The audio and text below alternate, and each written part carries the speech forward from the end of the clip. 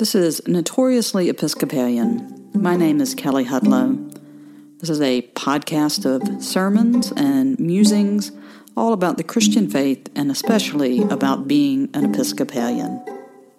This is a sermon for the first Sunday after Christmas, December 26, 2021, offered at St. Paul's Episcopal Church in Greensboro, Alabama.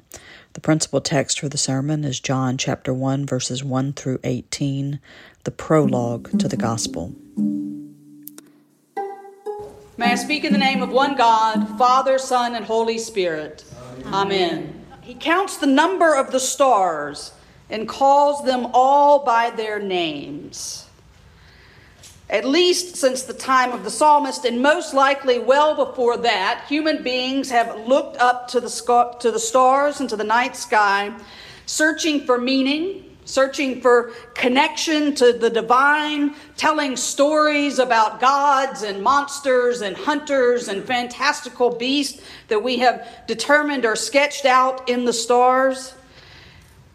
Stars fill our hymns at Christmas. It is astronomers in the early ages of astronomy that actually look up and see the Christmas star that leads the Magi, the wise men, to Bethlehem.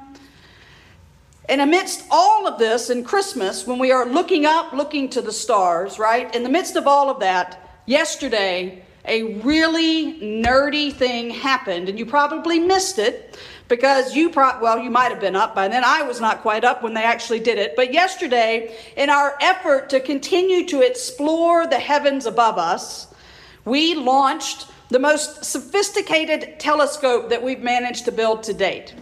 And it wasn't just the Americans that did it. It's a joint project of NASA, the European Space Agency, the Canadian Space Agency. And we actually launched it from a spaceport. That sounds pretty cool, right? A spaceport in French Guiana. The telescope is called the Webb Telescope. It's named after a former director of NASA. And it has all sorts of new technology on it. They've been working on it for 40-something years. But what everybody is really excited about is that this telescope has the new ability to capture infrared light. As with most things related to space, the launch is just the first exciting and treacherous phase of the journey. Over the next month, the telescope has to complete over 300 different steps and travel 1 million miles to get to its final orbit. During this journey, there's course corrections, there's all sorts of systems that have to be turned on. There's a sun shield the size of a tennis court that has to be deployed behind it so that it will have power. There is so many things that can go wrong. And we won't know if we got it all right until the summer of 2022, when it is scheduled to beam back the first images that it takes of the farthest reaches of space. The folks that are involved in this acknowledge the risk that's there. This is not exactly a cheap thing to do, to send a telescope 1 million miles into space.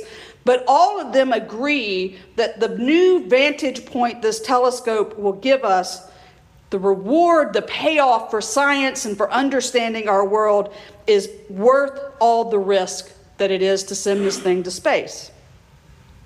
Now, when we look up into the stars and when the Webb telescope gets into position and looks to sort of that deep, dark part of space, we're actually doing a bit of time traveling. Even when we're here on Earth and we look up at the stars. You don't have to have a fancy telescope to do this, because when we look at the stars, we are looking at light that began its journey thousands or millions of years ago. It's how long it takes from sort of the farthest reaches of the universe for light to reach us here. And so the Webb telescope is going to be able to look for those first galaxies that were formed when the universe began. They are so far away that we're no longer getting white light from them, right? They don't look like the little white pinpoints of stars. Their light is traveling so far that it is shifted into what they call the red range, which is where infrared technology becomes really important. And that's how the Webb telescope is going to be able to capture these galaxies that really tell the story of how our universe began. This brand new fangled technology is going to help us see deep into our past as a created world. It also is going to help us look at nearby things, right? See what our neighbors are doing. To look at planets circling nearby stars. Now let us figure out what's in their atmosphere and if these nearby places might actually be able to support what we understand as life.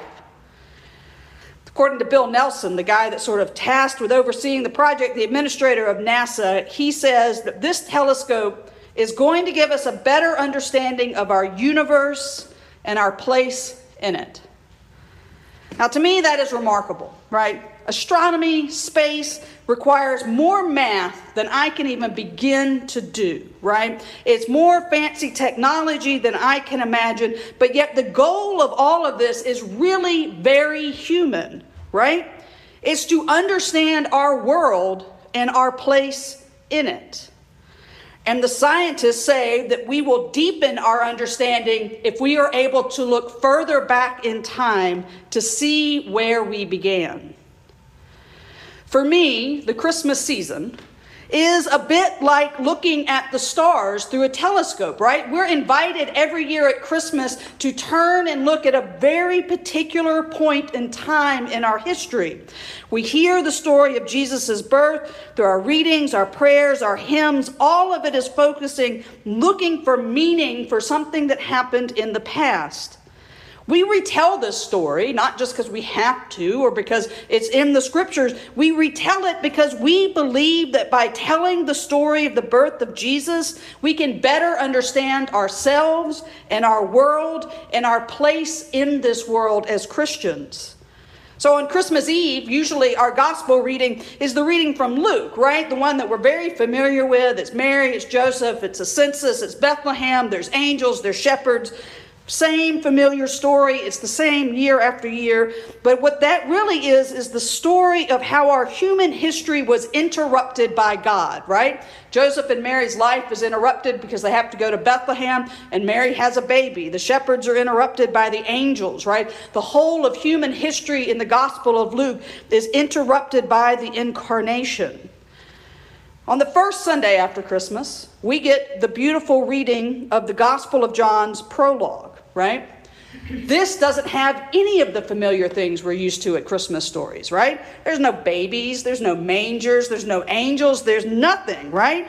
John's prologue is this beautiful sort of poetry that points us to focusing on not so much the interruption of human time, but the invitation to step into God's time and look back to the beginning of our created world. We hear it with the opening words. In the beginning was the Word, and the Word was with God, and the Word was God. It's through this Word that the universe was spoken and created, right? It is the light of the Word of God from creation that shines through time and darkness and breaks into our world so that we can better understand what we are called to do. And then we hear in John's sort of ultimate statement of the incarnation, this inbreaking, and the Word became flesh and lived among us, and we have seen his glory, the glory as of a Father's only Son, full of grace and truth.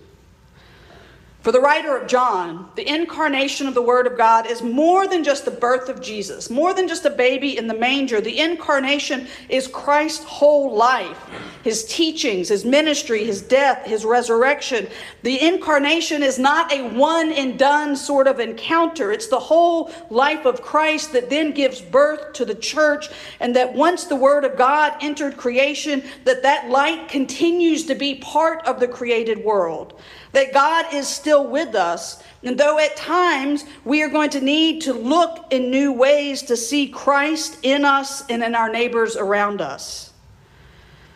To me, that's why liturgical time is so important, right? It's not just about changing the decorations in the church and the colors of the stole and what we wear. Liturgical time invites us to pattern our lives not on our time, but on God's time. to return again and again to familiar stories of Christmas and Epiphany and Easter, to look back on these stories with new eyes through new experiences, to see Christ revealed in history so that we can better see Christ revealed today. As we move through the season of Christmas and return to our regular lives, there is plenty of time and room for us to make mistakes and to mess up. Right? We're not always going to get it right. Being a Christian and trying to love this world the way Christ loves the world is risky business. It can be hard to hold on to the Christmas spirit, right? When all the decorations are put away and back in the box and the celebrations are done. It's risky to move through the world looking and seeking the light of Christ in each other and striving for understanding of our neighbors and the world around us. There will certainly be times of heartbreak and failure, but there will also be wonderful moments of love and compassion and resurrection. And so the promise of Christmas that we hear in this reading from John this morning, the promise of Christmas is that the light shines in the darkness. It still shines. And the darkness will not and does not and cannot overcome it. And that even when there seems to be no light at all, we know that we can again focus and look in new ways to see the light of Christ coming into our world again. Amen.